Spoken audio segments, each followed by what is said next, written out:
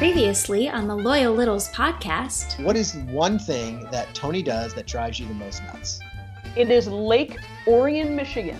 It is not Lake Orion. It is also Novi, Michigan, not Novi. If you can learn Mike Krzyzewski's name, if you can learn Giannis Antetokounmpo, you can learn how to say Lake Orion and Novi. I'll get off my soapbox.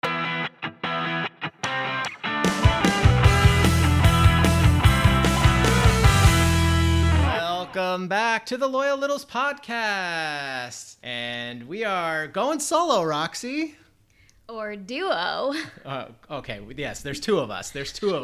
We are alone this weekend, but that's okay. We can hold down the fort, I think. We've done this solo before, I believe. We have, and we're hilarious. We are. Now, all right, I'll be smart, you be funny, because I'm not really either, but we'll go with what we have. Welcome back, Loyal Littles and loyal listeners. So actually, let's start with some emails and tweets today, and we start with a tweet from Jeff Turner, and he says, now this is in regards to my story about the Buy Nothing groups that I feel like I introduced a bunch of Loyal Littles to. Jeff Turner says, I admit it, I signed up for Buy Nothing right after you recommended it. Don't tell the woman to whom I am related to by marriage. Don't worry, Jeff, your secret's safe with us. John Miller had a tweet saying, when I want to get rid of something that is in real good shape, like a computer table, I put it out in the front of my house with a sign. Take me home with you, I am free. It's usually gone within a few hours. And that's kind of the same kind of thing. That's basically what this is from what I gather. I mean, it's basically put it out on your front lawn for free for city folk. Is that right, Roxy? Yeah, I would say that's accurate. There's really no other way to say it. It's just one of those things where we don't have that luxury of putting it outside our front stoop even, because that's, I think, illegal here. I'm pretty sure. So. Yeah, it's very specific here. When I moved to the city, it was really tricky because we have 1 day a week. That, at least in my place. Is that for you too, Roxy? That's true. Tuesday nights. Yeah. See, we have, and it must be our street or whatever. It's different days for different, which makes sense. But holy cow, you don't want to be moving stuff out on the wrong day because your whole building can get in trouble and they're fined and then they blame you and sometimes they make you pay the fine. It's not fun. It's a mess. Yeah. So anyway, so that's our Buy Nothing. Now, actually, I was able to get Roxy a little treat due to the Buy Nothing. Now, I can't take full credit for this because I didn't pay anything for it, so it's kind of a gift, but I did the effort. I went to get it and whatnot, but Roxy, tell everyone what I got you. He got me 7 cats. 7 kitties. How about that, Loyal Littles? I got her 7 kitties. Okay, now, wait, no, it was 9. I thought it was 7. I counted 7. I thought it was 9. Did you count the one inside the box? Yes. Okay. All right. Okay, Littles. I thought it was a thing where it was like 9 lives. Remember, I thought I commented on that. Right. There is one that's 9 lives where there are 9 cats, but this one is called Cabinet Meeting. It's a painting. Yeah, it's a painting. It's not just a picture. It's a painting. And it's not a real cat or 7 real cats. It is. Well, you just said it was a painting. 7 painted cats. So I think they know that they're not and they're real. Adorable. And there's one. There's 6 of them, I should say. 6 of them sitting on top of a cabinet, and one of them is sitting inside the cabinet down below, and the door is ajar just slightly, and it's adorable. Well, I'm glad you enjoy it. I love it. I have to figure out where I'm going to put it. Now, one of the cooler things is, tell how many. All right, so this was one of those situations too where I saw it on the Buy Nothing website and I was like, and one of the person who was giving it away, they were trying to push it by saying, hey, and it's signed by the artist. So I was like, And then they were also pushing it by saying it's number such and such of 2000. So I was like, if I pass this up, it's going to turn into one of these things where I see it on Antiques Roadshow and it's probably worth $1 million or something by some famous artist that this person didn't even realize they had in their apartment and they're just trying to get rid of it. So I'm like, I have to go get this. But it was also mostly because it was kitties and I thought it would be funny to finally get Roxy a kitty for her apartment since she can't really have cats. So anyway, take it away. You did some research, right? I did. Someone is selling it on eBay for over $900. How about that? Now, come on. Is that a what? find or what? Now, there were other ones for much, much less, right? Yeah, like $250. Right. So we don't think it's probably worth $1,000 type thing. That's probably just someone trying to get what they can for it, and who knows if they're going to get it. But maybe, I mean, good for them if they can. But so it's worth a little bit. It's worth a little bit. Chuck offered for me to sell it and make some money off of it, but honestly, I love it because it's kitty cats. So I'm not going to sell it. I'm going to keep it. That's so good to hear. And I hope you're not doing that just because it's me. I didn't want to sometimes when you buy art for people, it's kind of touchy, right? It's weird. It's weird. It can be awkward. Because people have their own taste. And so when you buy art for others, it can get tricky. That's all I'm going to say. To be honest, I have no idea what my taste is in art, but I guess whatever I see strikes my fancy. So these kitty cats really hit the nail on the head there. Okay. And we actually also got an email. We actually got a couple emails. I mean, Sully from Boston, Mr. Ed Butt challenged you in the epic email war this week. And we actually got 2 different emails. One of them was in reference to the Buy Nothing. And he starts it off with, which is really nice, "Isn't Kim Wilson a treat?" I mean, we agree. She was delightful. So much fun. Yeah. And he continues, "I had never heard of Buy None." It's actually Buy Nothing, but that's okay. "But in the days of driving across the Midwest and Great Plains before podcasts and Sirius XM, we would pick up the same thing on the rural radio stations. Nellie Carson got a new dinette set at Perkins, and she would like for her old one to have a good home.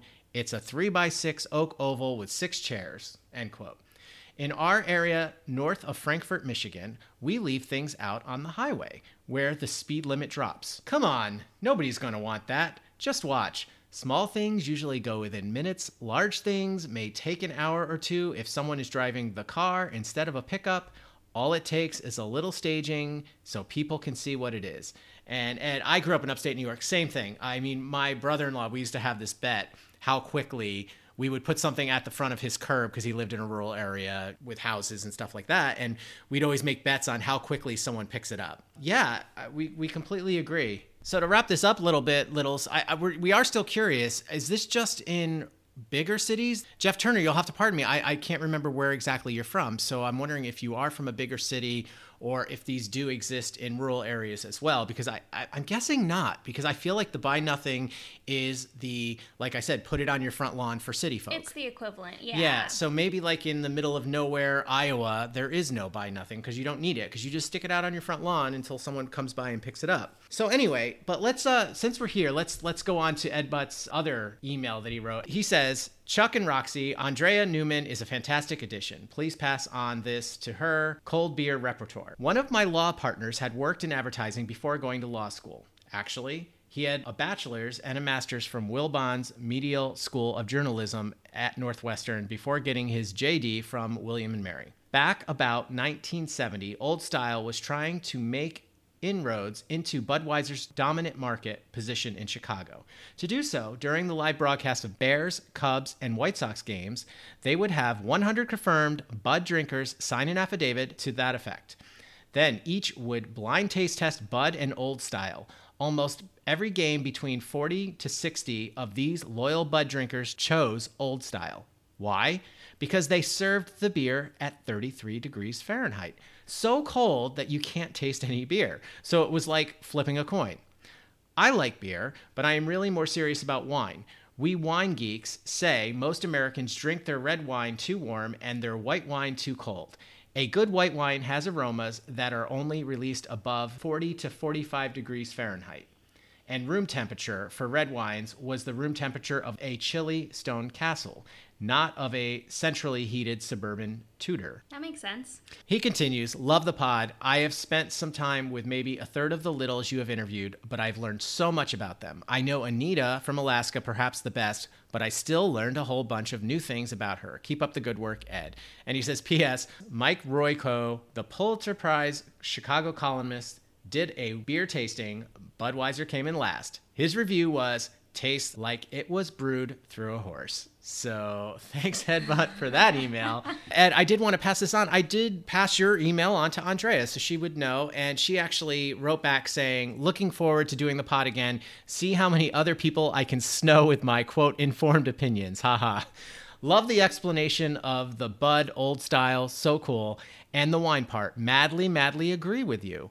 Red wine is much better cooler. Back in the day, when there was no refrigeration, all the wines were kept below the ground in casks that were kept quite cold. So red wine was actually never room temperature." Huh. I did not know that. Information for life, littles. That's all I'm going to say. I had no idea. I'm curious because I'm pretty sure I'm allergic to something in red wines, but I also am wondering if the wine was cooler for my taste, if I would be able to drink it.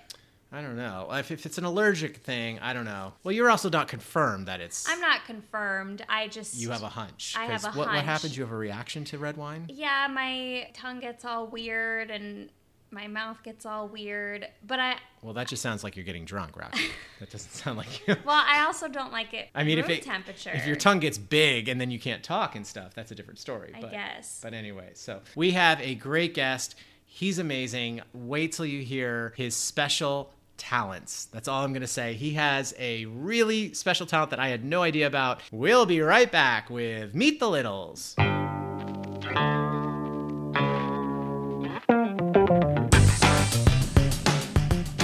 You're listening to the Loyal Littles podcast on the WTFC Podcast Network. Now back to the show.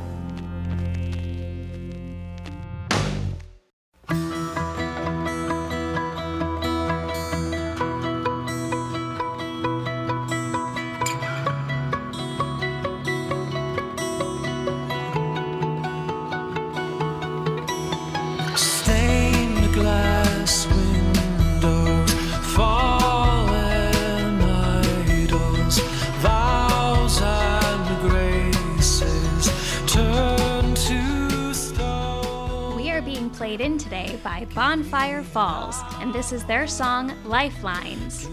If you like what you hear, you can find Bonfire Falls on iTunes, and you can also find them on Bandcamp, and that is bonfirefalls.bandcamp.com. Let me spell that for you real quick. bonfirefalls.bandcamp.com. That's bonfirefalls.bandcamp.com. And as always, we will play the full song, Lifelines, at the end of the podcast.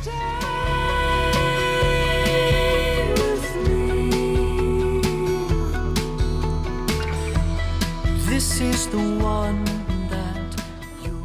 All right, all you loyal littles. It's now time to meet the littles. And boy, do we have a really fun one for you today. We have with us, all the way from Philadelphia, please welcome to the show, Sean Morrissey. Hey, Sean, how's it going? Hi, gang. How are we? Oh, Doing great. We're great. Now, this will be fun because, full disclosure, Sean, we don't really know you that well at all. Obviously, we've seen you in the groups and stuff like that, but you are, and I don't want to get your head too big here, but you are one of the more highly requested Meet the Littles guests that we've had from other littles. So we're so glad you agreed to do this. Thank you for having me. And in typical humble little fashion, I will obviously hedge all expectations and hope not to disappoint the good people of the little universe. All right. So, Sean, why don't we just get right into it? Because like I said, we don't know much about you. Why don't you introduce yourself to the littles and tell them whatever you want them to know and maybe something they don't know about you. All right. Well, I'm from Maryland originally, born and raised, grew up right outside of Washington, D.C., lived there almost my entire life up until the last 2 years when we moved up here to the Philadelphia area. But grew up, like I said, right around D.C., went to college at the Frostburg State University out in way Western Maryland, which, of course, is the home to former intern turned Hollywood starlet Greg Garcia. So wow. From the Kornheiser Show, yeah. And Sure. I was also a mass communications major just like Greg, and I've told this story to many littles many times before that Greg is kind of like the Lloyd Braun of the Frostburg State University Mass Comm department. Why can't you be more like Lloyd? Why can't you be more like Greg? You know, so he gave us a lot to look up to going through that program. After college, I got into radio. I worked in radio for several years and then ended up in advertising. So I've been doing that actually for the last 8 years now. And about 2 years ago, it brought me from Maryland to the Philadelphia area. And we've been here ever since. Wow. Okay. So this college, I don't know anything about it. Now, you're saying it's a smaller college? Is it like a liberal arts college or? Yes, it's very small, maybe a max of like 6,000 students. Okay. Western Maryland, for folks that know Deep Creek Lake or Morgantown, University of West Virginia, it's probably about 45 minutes from there. It is in the extreme western part of Maryland. So Actually, they mentioned LaVale, Maryland on the podcast on the TK show this past week, and it's about 10 minutes from there, oddly enough. Oh, okay. Oh, okay. And what was your major again? Sorry. Mass communications, focus in production work for the most part. And so applied some of that for a while and then suited up soon after. You didn't happen to do any editing, did you? I No, did a just lot, actually.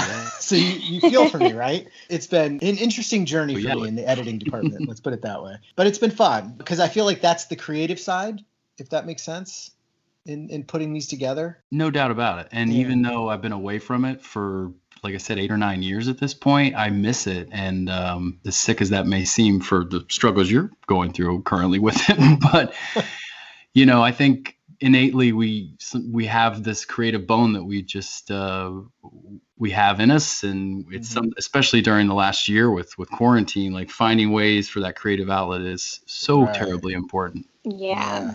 So now this might be interesting because you're kind of all over the place, but you settled in Philly. Now, do you have a favorite team, favorite sport, all that stuff? Yeah, long-suffering DC sports fan. I grew up as a fan of the football team in Washington, Capitals, Baltimore Orioles, and then when they come back, the Seattle Supersonics. So, Oh, okay. oddly enough, yeah. Now, where did that come from? I just had a obsession with Gary Payton and Sean Kemp Yeah. growing up, and Yep. 10-year-old Sean was obviously very depressed having to rewatch episodes 5 or 6 of the Michael Jordan documentary Last Dance and reliving the '96 finals all over again. When, right. people forget that the Bulls, while winning 72 games that year, the Sonics actually won 64. But Yeah, we don't remember the team that lost. that's right. It's really tough. It's funny that you say that, though, because that's how I became obsessed with the Spurs. Same kind of way. I have no connection to Texas even, much less San Antonio. But I was a big David Robinson fan when he played for Navy. And I just loved them, loved him growing up. And that's how I became a Spurs fan and just stayed with him ever since. So Orioles. Now, so you didn't decide to go with Washington when they finally came back, when the Senators came back, or I guess they were the Expos? No, I think it was written in stone somewhere. If you grew up in the 80s, 90s as a child in the DC, Maryland, Virginia area, you sat at the greatness of Cal Ripken, and he was the idol to every boy that grew up in the area back then.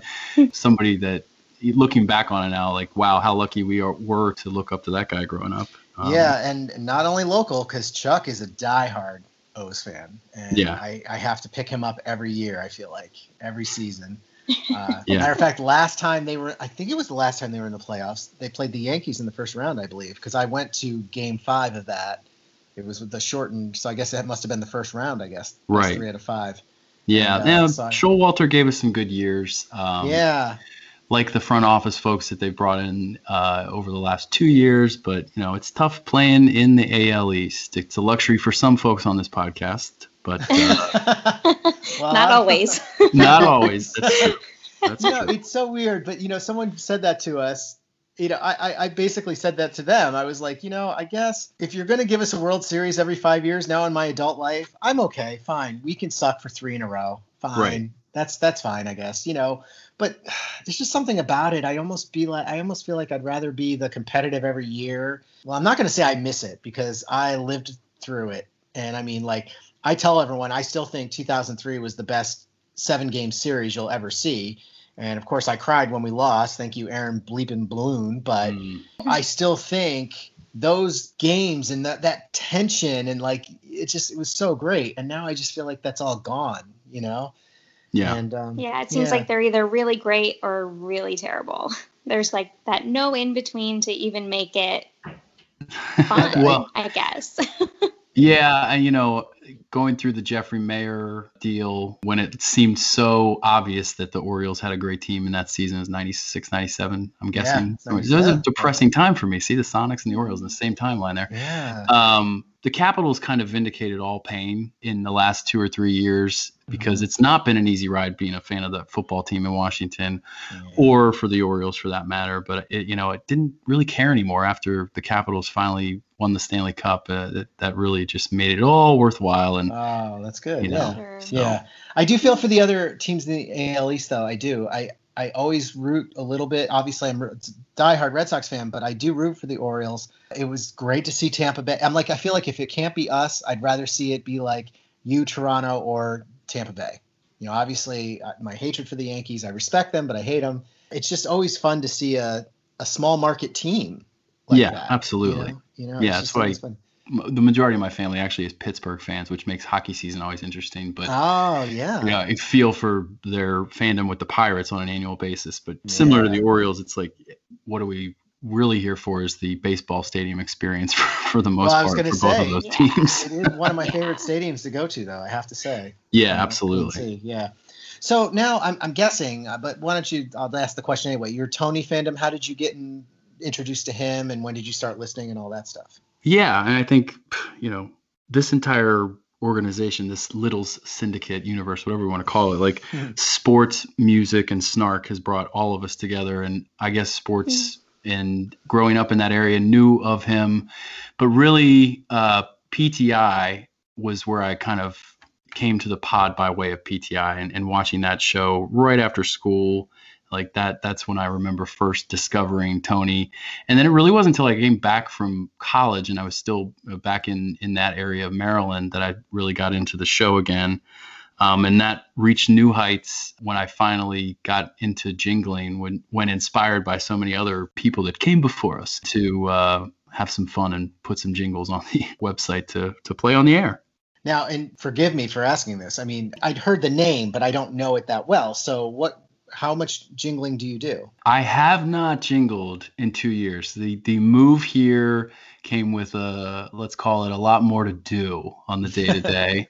In addition to just between living in an apartment and stuff in storage, and we moved into a house last year before the pandemic started. So the jingling has definitely gone down in that time frame. It is on every year I make a little resolutions list, and it said jingle more was one of the betterment lines for 2021. So hopefully, and I have been listening to the pod a good bit more this year. So I'm sure, our source, he gives us everything we need. So soon enough, there'll be some sort of idea that comes to fruition. Right. And do you have a music background at all, or it's just a hobby? I play guitar and sing and play guitar. My brother is somebody that can pretty much play any and every instrument. So we came from a house where there was always music for the most part. But I think the production side of things, honestly, the background of working in radio and doing a lot of like commercial work and all that kind of stuff, that's what I was missing, I think, moving into more of the day-to-day sales side of advertising and all that. Gotcha. So that helped me kind of, like I said, fulfill that creative need. But you said first you went into radio, right? Yeah, right out of school. First gig was getting up at 4 a.m. in the morning and making sure that the morning show was all set up. Oh, wow. All that good stuff. So you never forget your first job, ever. Yeah. That's so interesting. Yeah. We just interviewed Kimberly. Her first gig was the overnight. Right out of college. So that's so interesting. It's so weird. These things, I feel like they come in chunks. We find these people that are very similar, and we have no intention of doing that, but it just happens that way. So anyway, next, so I'm guessing, now you said you've been up there for a couple of years, but you must have gotten to Chatter at some point, right? Yeah, a couple different times. Actually, the company that I still work for, we had an office right around the corner from Chatter. About once a month, I had to get down that area, specifically in Bethesda. So I would always, hit 270 a little early to try to get in there before I had to go to like a 8:30, 9 o'clock meeting. Right. And got a chance to go to the show a couple times. My favorite show that I ever went to was actually the day of the Capitol Stanley Cup parade. And I brought a couple friends with me. I was like, we're going to go take off Tuesday right now. Take off Wednesday for that matter. We're going to the parade. And we're going to start by going to see a taping of the Kornheiser show as well. And they're like, really? I was like, oh, yes. And that was definitely one of my favorite days because they were all jazzed up, and he loves making fun of the Red Rockers, and we had our jerseys on and everything like that. So it must have been packed probably too, right? It was actually. Yeah. It was really, really cool when they did that. I was sorry to see that it wasn't a great success for Mr. Tony, but it was really neat to be a part of the show and the atmosphere there. But you also said you've been to a Jingle Fest, right? been and performed at the Oh. second, third, and fourth. There's been 4 Wow. now. Is that right? Yeah. I think so, yeah, because this last one was canceled. But so Yeah. tell us about that. There must be some good stories from Jingle Fest, right? I mean, what's your most well-known jingle? I guess. What did you perform? I guess and stuff like that. The jingle that I think is probably the most well-known, I guess, or one of the first ones that really made it was called Holtby, obviously about the Capitals goaltender Braden Holtby, Right. and then it turned into walk-up music for Anne Hornaday, Annie's song, which was about her, and it was kind of lead-up music for her on Fridays for a while. Yeah. They're still in the 980 days, so. Wow, congrats! I feel stupid now. See, I know that song. I did not realize that was you. That was me. So, Yeah, thank you for I try that. to do a lot of That is impersonation awesome. with Yeah. the majority of the jingles that I've sent in over the years. So I purposely do that to try to emulate whoever the original artist is of the song, just Yeah, go. sure. Yeah, sure. Oh, that sounds like a Right. lot of fun. Yeah. But Jingle Fest, amazing. The first one I went to was at Penn Social, which was a mob, and I was completely and utterly overwhelmed. There were 1,000 people inside of that place, and I got called Right. backstage with the other performers, and I'm standing there, and I get like a tap on the shoulder to move out of the way, and it's Tony and Michael. Like they're gonna Oh go my gosh. kind of greet the crowd and everything. I was like, that's Tony Kornheiser. What the hell is going on? That's amazing.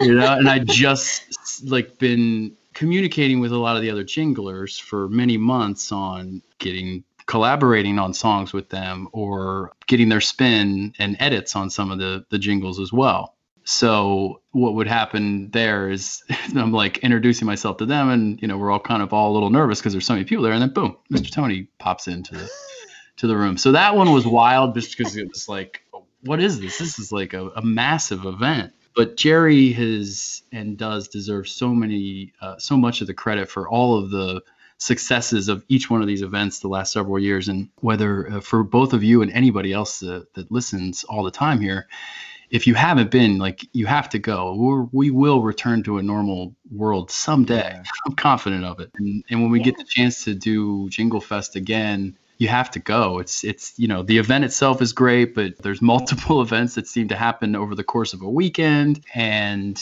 we had one at a hotel in Bethesda, and then the last couple have been at Jam and Java, which is a great music venue down in Northern Virginia. So it's just wonderful. Like one thing that I love the most is the Jingle Golf. Obviously, I've gotten to play with KJ and Jason every year that we've done that, and they've become just dear friends. And we have some funny stories there of failed golf carts that Jason and I have to run behind to jumpstart to work our way down the fairways in the Oh first my gosh.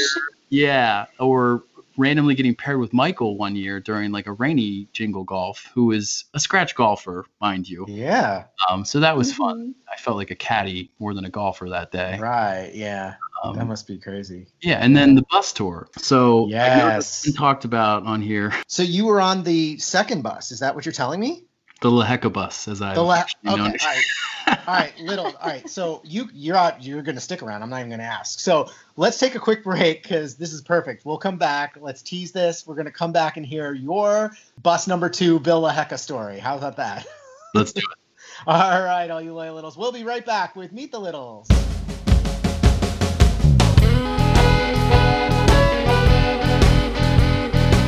It's the Loyal Littles Podcast in your ear on the WTFC Podcast Network. Here's Chuck and Roxy.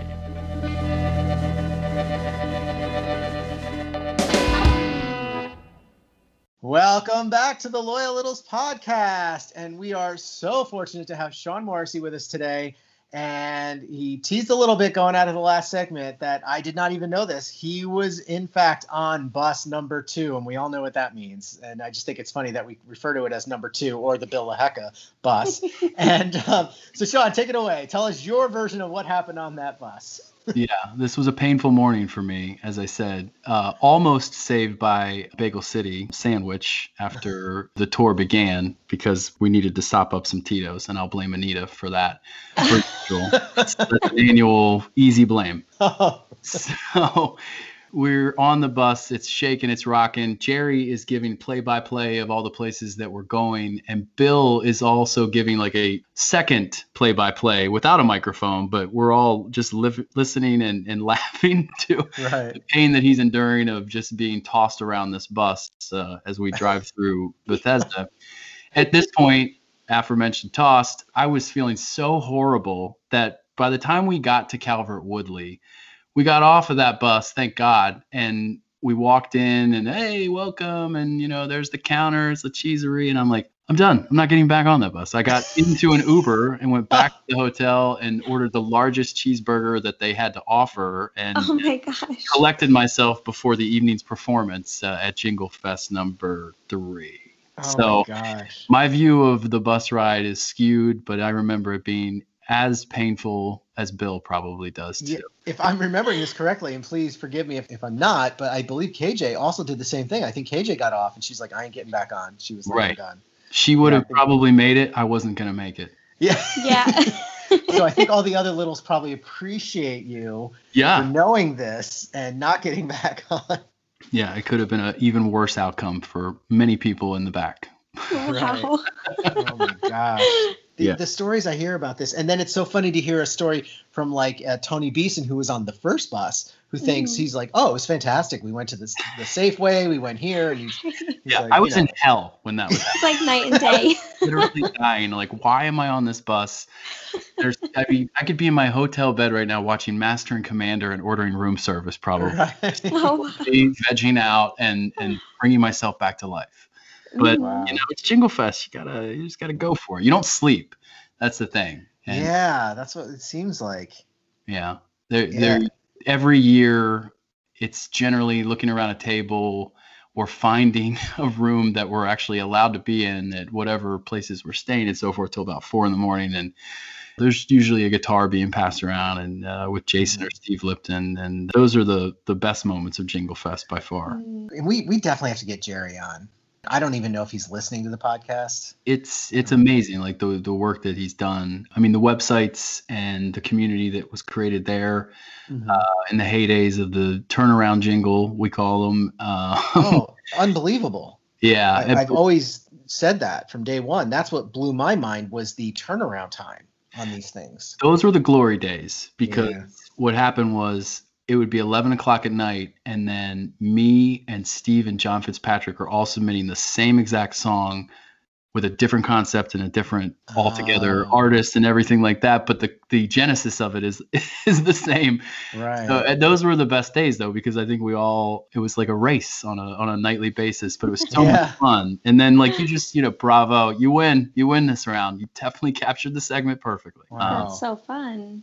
But Jerry, like, he deserves so much credit for the events themselves too. Like, we didn't have to do a bus tour. We didn't have to do some of these things like barbecues and stuff. Like, people just want to be around one another and get to know each other because it is a really unique group of individuals. I mean, these are fascinating people. Like, let's be honest. And you guys are getting a front row seat at that right now as you carve your way through the U.S. of littles. And I mean, it's just, there's some really smart, intelligent, and funny human beings walking the globe. And they just all happen to be littles. I mean, it's scary a little bit for us because we're not. So at least I'm not. No, I feel like Forrest Gump. I'm like, they're just so smart. Like, I'm like sitting around. Like, he's just so smart. So I mean, so we're gonna like kind of go into the fun dumb questions if you don't mind. If you hosted Saturday Night Live, who would you want to introduce as your musical guest?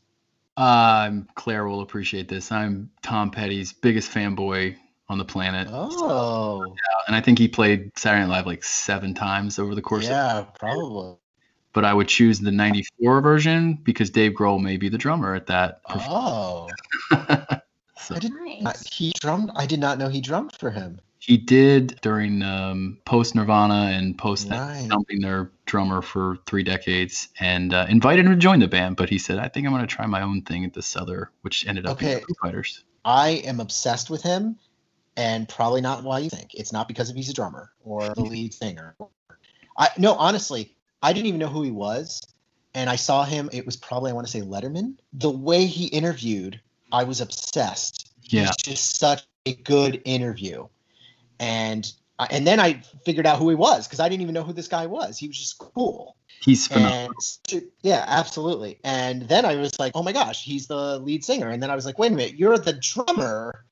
You know what I mean? And he reminds me, I use his line all the time, how I feel like this podcast or my other podcast, it's almost like he gave an interview one night and he said the one thing he was most proud of, I forget what album it was. I wish I could remember. The one thing he was most proud about is that he did it all on his own in like his parents' basement, where he put up like the sound baffling and stuff like that and turned it into like a quasi recording studio, and he just hit record and they played, and that became the album. And that's sometimes how I feel like with this podcast, because we have no fancy equipment. You know, I know some episodes come out better than others. We know we're going to get there. But yeah, no, it's just, that's what it reminds me of. And I always come back to him. It's so funny that you brought him up. Well, I have a question. Sure. Okay. Speaking of jingles, is there a favorite one that you've written? I would have to say the song's called Trash People. Okay. That sounds awesome. Yeah. There's so many things, like, again, that Tony just, these are the words that come out of his mouth, and they ultimately lead to these jingles. And there was a whole bit between him and Liz and David about, you know, the holidays are coming up, you know, what do you tip your trash people? And he talked about how he gave them rolls of quarters, and this is a couple years ago. Like, rolls of quarters, like what are we talking about here, man? So that is one I did to the tune of Randy Newman's Short People, but I with Trash People, and again, you know, trying to give it my best Randy Newman impersonation. Yeah. Speaking of that, maybe that is the one thing. What is the one thing that Tony does that drives you the most nuts? Gosh, that's a hard one. And I've heard this asked now so many times because I've, you know, been listening to you guys. But Tony, in asking for things, I think that is probably true for a lot of people, for asking and then bitching when it's actually on his doorstep. So right. So here's a rather more deep one, I guess I would say. Would you rather be the best player on a team that always loses or the worst player on a team that always wins? Worst player on a team that always wins, no doubt. Yep. Well, again, like we talked about my sports life, it's not been enjoyable other than 2018 Stanley Cup. So give it all up, friend. Give it all up. Yeah, no, I hear you. Roxy, do you have another one? What is a special hidden talent that you have that nobody knows about? I think it's impersonations. Oh, really? Yeah, and like, again, I mentioned that earlier with just the jingles, trying to like emulate singers, but that's just always been something that I've done since I was a kid, really, like just impersonating people. Who's your favorite one? 0% down this Sunday only at Hagerstown Honda. Like we did a Wait, is that him?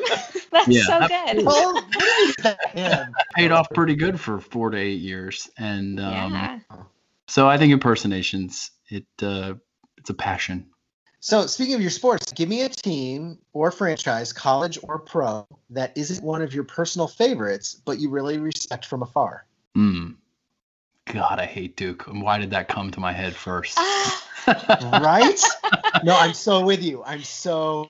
Oh, that felt disgusting.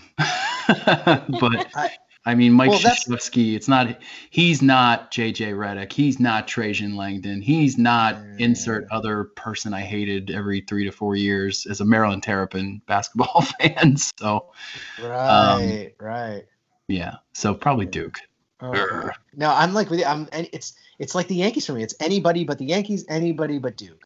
I hate them. I think it's just the admiration for Coach K, who is like stoic and this silent force that can't stop winning for the most part over the course of his career. He did bring the country a gold medal, I believe, at one point, so maybe that's worth giving him the nod there. I will say I spent my entire life hating all of the Philadelphia sports teams, and now I have to live amongst them on the daily basis, and that has been a challenge for me the last 2 years. That's true. I never even thought of that. I've learned 3 things in my time here: that stop signs are optional, bread is a part of every meal, and Sundays during football season are unbearable at times. And this year, I mean, I know you didn't have a winning season, but at least you won the yeah, the East. well, So. Philly's not the kind of place I'm going around wearing a jersey and smiling about that for the most part. That's a good point. Yeah.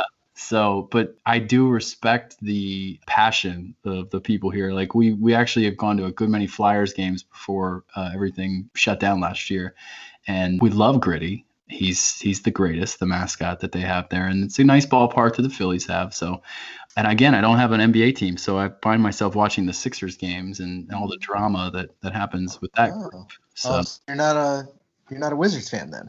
No, still holding out that the Sonics will return one day soon. Yeah. Now that the Kraken for the NHL are building an arena out in Seattle, this is the first step towards closing the Sacramento Kings down and moving them up to Seattle. Yeah, that would be fun.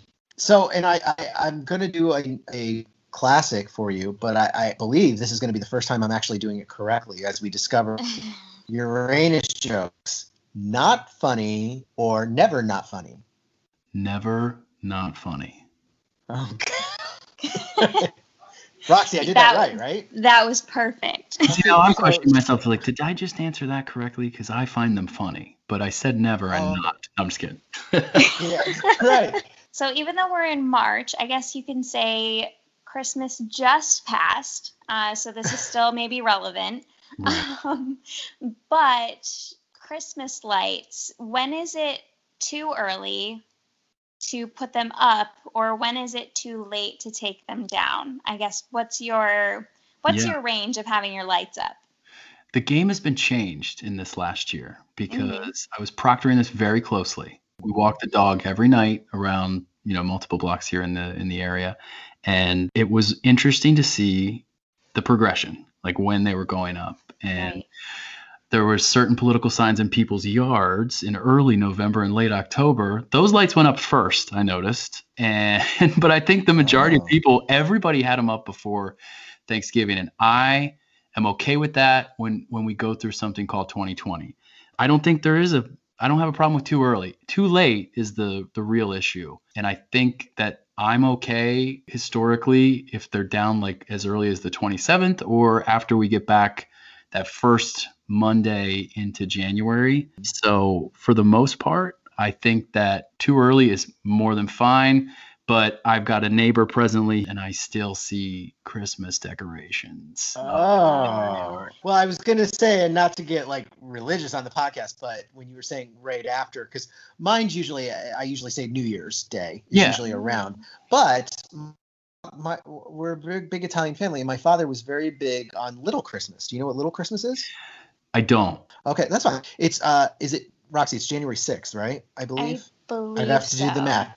It's the 12th day after Christmas because that's actually the 12 days of Christmas. You start on Christmas, and then it's the 12 days of Christmas, and they call that Little Christmas. And apparently it was an Italian thing. And so we always had our big Christmas tree, and we always had a littler Christmas tree, and we would always keep we'd always take the decorations down around before we went back to school and around New Year's Day and stuff like that.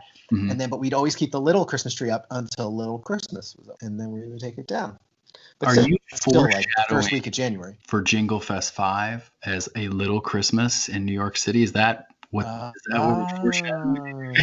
That could be fun. Maybe. I'm just saying. I think Roxy the might wheels still be are performing. turning. You could do a come see Roxy at Radio City Music Hall. Yeah, Christmas see the carols. I mean, how much fun would that be? So, well, we'll see. Excitement from here. Yeah. I mean, watch. I'll be on tour. I won't be here, but that's okay. Yeah. You can still have it. Well, Sean, we can't thank you enough for coming on and telling us all these stories. And we didn't even know we had another bus number 2 story coming, so that was a big treat. So we feel bad for you because apparently you were not in very good condition that day. Though. It was a bad share. Yeah, seriously, thank you so much. And as an homage to the show, we'll get you out of here on this, Roxy. Over or under? I've done a lot of research on this. Oh, really? Leading up to this conversation, and I can confirm that the upstairs bathroom is an over, and for some reason the downstairs is an under. So we're open to both here. Yes. I love that. I think that's a first for us. I do. Doesn't everybody want an under though, like out in public bathrooms. I was thinking about this too, like the compartments and stuff. Like I don't know if I want to go all the way in there. So. And with that, we will say adieu. Now, real quick though, Sean, do you have anything to plug? Do you want us to, how can we reach you? Anything like that? Yeah, sure. Social media, the name's the same. See you on the Twitter. Obviously, give love to the littlesongs.net. There's a lot of good fun on there. And then in general, to all, just do as the littles do, which is to say, be kind to one another. Yes. I love that. That is so great. Well, Sean, thank you again. We really appreciate it. I enjoyed it. Very nice to get to meet both of you. Yes, and you hopefully too. that satisfies. We had so many littles that were saying, when are we getting you on? So thank you so much. All right, all you loyal littles, we'll be right back. You're listening to the Loyal Littles podcast on the WTFC Podcast Network. Welcome back to the Loyal Littles podcast. And Sean, we cannot thank you enough. I mean, hello. That was amazing. I mean, the imitations are, look, he's just so talented. I had no idea. And full disclosure, that last bit you just heard, now obviously that was Sean, and he actually did those well after. So what we've been doing is we've been asking littles to do bumpers, is what we're calling them, for the in-between segments. We thought that would be fun to get other littles involved. And littles out there, if you want to do one, let us know. Write to us, WTFCpodnet@gmail.com. And we're more than happy to do that. Even if you haven't been on the pod for an interview, we'd be more than happy to get some of those in. Now, obviously, logistically, those are the people we've been asking because it's just easier. But we're more than happy. If you don't want to come on for an interview, but you do want to do a bumper or something and have some fun with it, that's totally cool. Just let us know. But we forgot when Sean was doing his interview. I completely forgot to ask him, hey, would you just do one of these for us? And he was happy enough. I mean, talk about going above and beyond. So I texted him or I tweeted him later and I said, hey, would you mind doing this? He's like, sure, no problem. And he sent us Just You Wait, Littles. We have many to choose from. Yeah, that's all we're going to say. But thank you so much, Sean, for coming on. That was a good time and we really appreciate it. So now I know we normally jump right into the Friday Five, but we have some other things actually to get into, and we'll touch upon the Friday Five in a little bit. We wanted to update you on our Loyal Littles Bracket Challenge. And what we've done is we've decided we are going to bring these down first. We had our top 10. Now we're going to go down to what we call the Elite 8. Then we're going to go Final 4, Final 2, and then we're going to give you the winner, okay? So right now we're going to give you our Elite 8 for our bracket challenge. Roxy, what do we got? And littles, these are in no particular order. So here we go. We've got Ketchup Confessional, Outta Here on This, Only Little on TikTok, Tony and Courtney's Love Child, Leave Gun, Take Cannoli, Use the Code, People, It Wasn't a Spoiler, and Clever Bracket Name. All right. Those are our Elite 8. Those are our Elite 8. So thank you for all those people putting in those. And like I said, next time we'll bring it down to a Final 4. And just so you know, littles, I mean, this is not just Roxy and I. What I decided to do was I reached out to everybody who has come on the show and co-host with us. So we've got Rod, we've got Joe, we've got Simon, we've got Chuck, we've got Andrea, and obviously Roxy here and myself. We're all putting our heads together, and they are picking these collectively. So this is not just us. So if you don't win, you blame them. That's my theory. So Not it. Not it. So we asked them to give us their favorites, and that's how we're doing this, just so you know. So next we're going to do some TV talk real quick and quickly, because we've been holding off on this because we didn't want to do any spoilers, unlike some people we know. And no, we will not let that go, littles. But I did want to talk real quick because, we've been talking about the whole season of Bachelor and we never touch it. And we actually had a couple emailers email in and go, hello, what happened? The big finale, you didn't mention it. So in all fairness, we wanted to give people a chance just in case because we did not want to have any spoilers. And plus, because I'm pissed, but we'll get to that in a second. And I didn't even watch it. So, but of course, I went to Roxy and I was like, so how was the finale? Did you enjoy your wine? So Roxy, take it over. Okay, so Matt James sort of picked somebody, sort of didn't pick somebody. He sent one of his final 2 home, and then he picked out a ring. He was maybe going to propose to the one that was left, Rachel. And when it came down to it, he said to her, I can't propose to you today. I want to get to know you better outside of the show. Okay, let's pause there for a second. What? Yeah. Like, isn't that the point of the show? I mean, like, what happens on Survivor if they say, you know what, for those of you who don't know how Survivor works, the leftovers have to, like, vote someone to win $1 million, whether you hate these people or not. And what if they just said, you know what, I don't want to vote.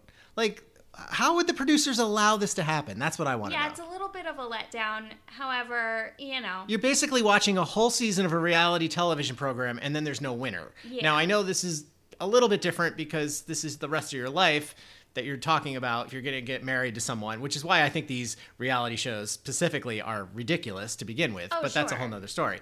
But I know the ratings are through the roof, and that's all, hey, money, that's your answer. But okay, so he buys the ring, doesn't propose. Like, buys the ring, doesn't propose. Now, see, if I was a first-time watcher, I would be so furious. I would never watch Bachelor or Bachelorette again. Oh, sure. Anyway, so that was that. That's that chapter. We closed that chapter, and we open a new one. We actually have 2 bachelorettes coming up. Now, this is unusual because they always switch off Bachelor, Bachelorette, Bachelor, Bachelorette. This time, they're doing Bachelorette. They should be starting to film in the next week or so, and that woman has been revealed as Katie, your girl, Katie, Vibrator Girl. Oh. She is the next Bachelorette. Very exciting. Then okay, maybe I'll watch that. I'm just kidding. Then they're hoping to do their spin-off show, Bachelor in Paradise, where cast members from various seasons come together in Mexico. Ooh, so this is like Survivor heroes versus villains? Sure. Like, go okay, on great, dates great. with each other, get into some drama, get into some trouble. And then in the fall, we will have another Bachelorette, not a bachelor, Bachelorette, and it will be Michelle, who was Matt James's runner-up. That's the plan. I don't get this. All right. Well, hopefully there'll be a winner. That's all I can say. I think so. It doesn't make sense to me how you can do this entire reality show and then not have the whole point is for him to get engaged. And like I said, I'm glad he didn't. If he doesn't really feel like he's in love with this person, by all means, don't get engaged and then get married and then get divorced, which is probably going to happen. But why buy the ring? Look, that's a whole nother chapter. You can hammer it out. I kind of wish Simon was here because Simon, I tried to fill in here for you, but I'm terrible. Yeah, I was pissed. When I heard that, I was like, how can that possible? But on the other hand, I'm glad he didn't because it's a big deal. It's your life. It's someone's life. Yeah. But on the other hand, I'm like, why are we even doing this on national TV anyway? Come on, man. What are we even doing out here, man? Oh, pretty good, Roxy. All right. So anyway, let's continue real quick. The TV talk. So sad we said goodbye to Superstore this week. I know, I completely forgot this was the final season. And it was the final episode, and it was so sad. Now, we're not talking Seinfeld final episode. We're not talking MASH final episode, but it was pretty great. It was a really good episode if to you close up all the loose ends. Yeah, I mean, if you follow your friends at Cloud9, and I really enjoyed the Superstore series in general, just because it was like walking into a Walmart and watching it on TV. I mean, it was kind of really fun.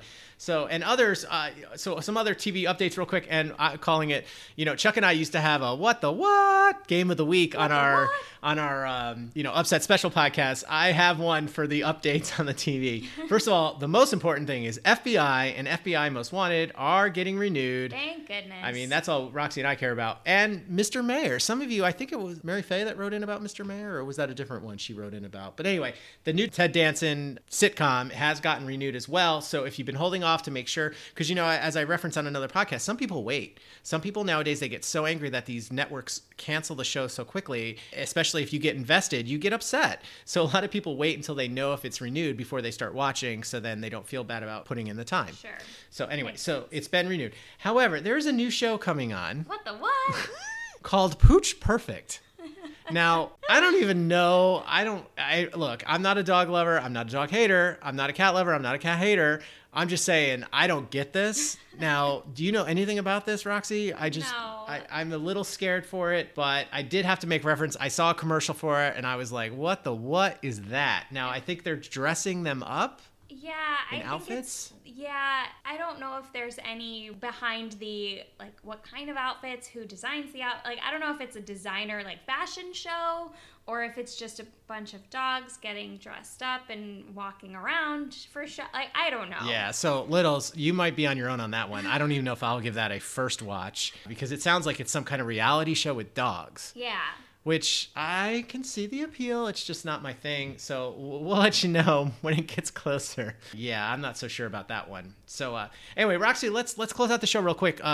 Jolene, thank you for sending in the Friday Five. We usually do this, so we wanted to just go real quick. We're going to go through a couple of these. But thank you, Jolene. Now, it was ironic because she did her, I don't know if it was her first one, but she did her last one, we'll say, almost a year to the day. Yeah.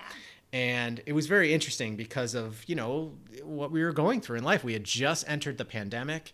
A lot of people still didn't know what the heck was going on. Us here in New York, we had just closed down. Yep. And so it was really interesting to see. And she kind of went back. And so now she has these other questions. So Roxy, what's number one?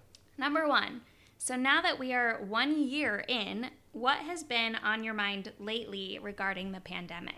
Well, for me, it's just what's going on still. We still don't have a job, Roxy. It's like, so it seems like we're closer. I will say that. It sounds like there's a light at the end of the tunnel. Yes, exactly. Perfectly put. My issue with that is the distance between here and said light at the end of the tunnel is still very much unknown and probably the most frustrating thing for me. I am so excited to get back to work in some capacity, getting back to seeing friends and family and hugging them, maybe, hopefully. Wouldn't that be nice? I miss hugs. I miss just any human interaction that we haven't had in a normal way. Yeah. All right, so let's go on. Number two, what is your top 3 most favorite or life-changing places you've been and would recommend? I would say the top of Mount Washington in New Hampshire. I would also say any cruise I've been on because it's taken me to places I probably wouldn't have gone. And gosh, I love Nashville. You and your Nashville. So you got to be a little more specific of that on the cruises though, because I've been to on cruises in the Mediterranean and like Israel and just, I mean, Santorini is one of my favorites. And I know you've never been to the Mediterranean, but you've been to the South Caribbean and... Yeah, Western Caribbean mostly, Cozumel, Cayman Islands, yeah. Now, Chuck, number 3, what is your favorite song lyrics? Oh my gosh, that's kind of impossible, but I mean, I guess I would always have to go back to, it still annoys me that Phantom is the longest running Broadway show because at one time, now we all knew it was going to not last forever, of course, because, times are changing, but a chorus line for the longest time had the longest running, and it was basically because it was a show about us. Yeah.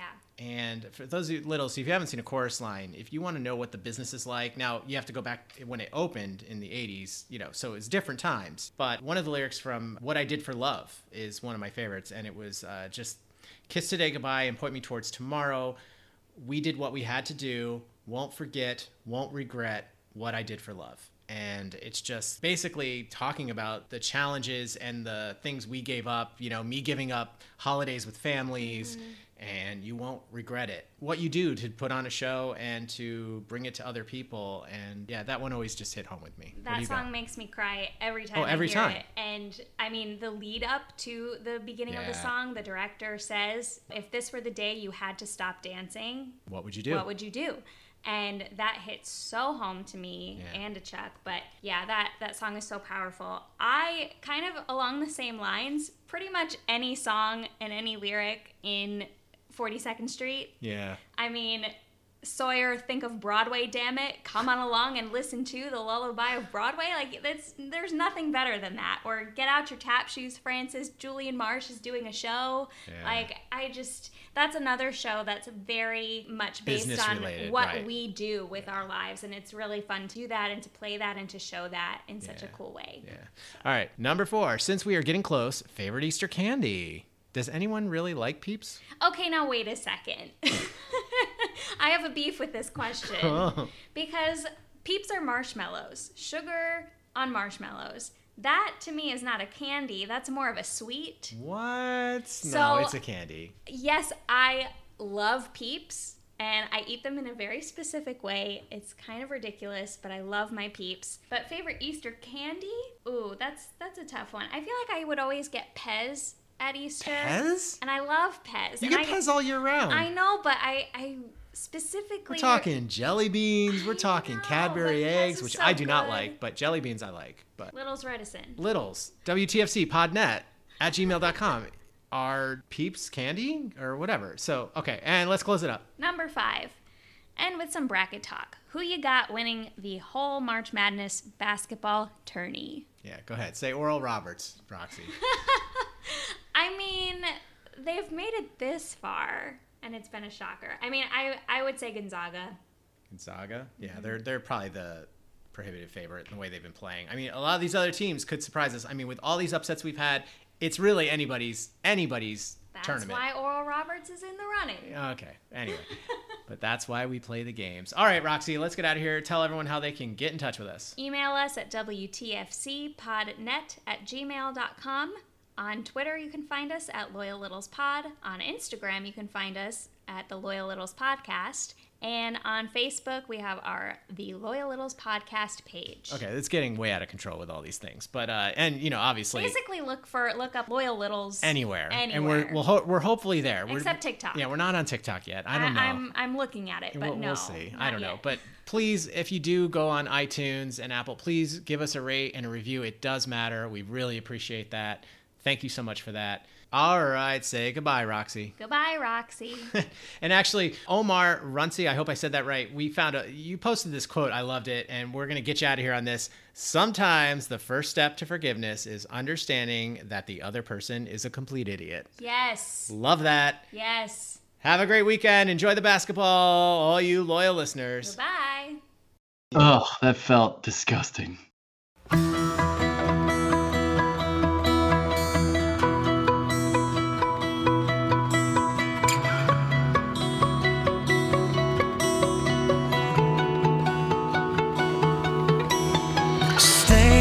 Glass window, fallen idols, vows and graces turn to stone.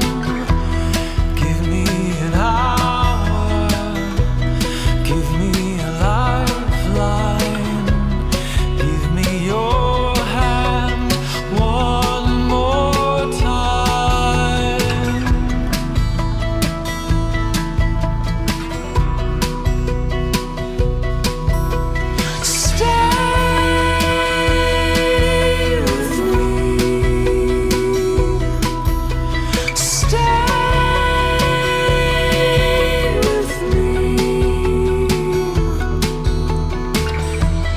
This is the one that you'll remember.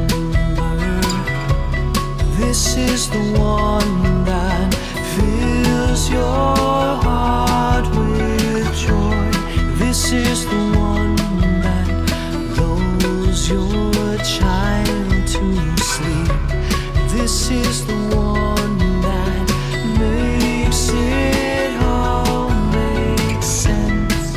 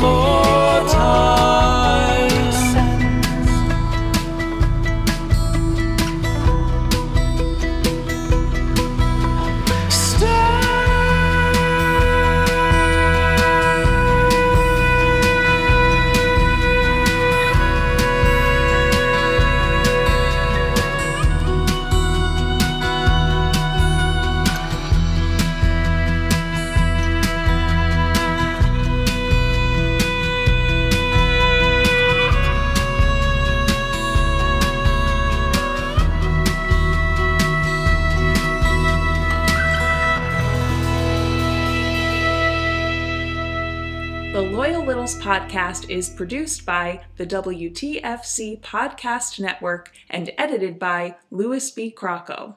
And the Loyal Littles podcast logo is designed and drawn by Eric Lonergan. Oh, yeah.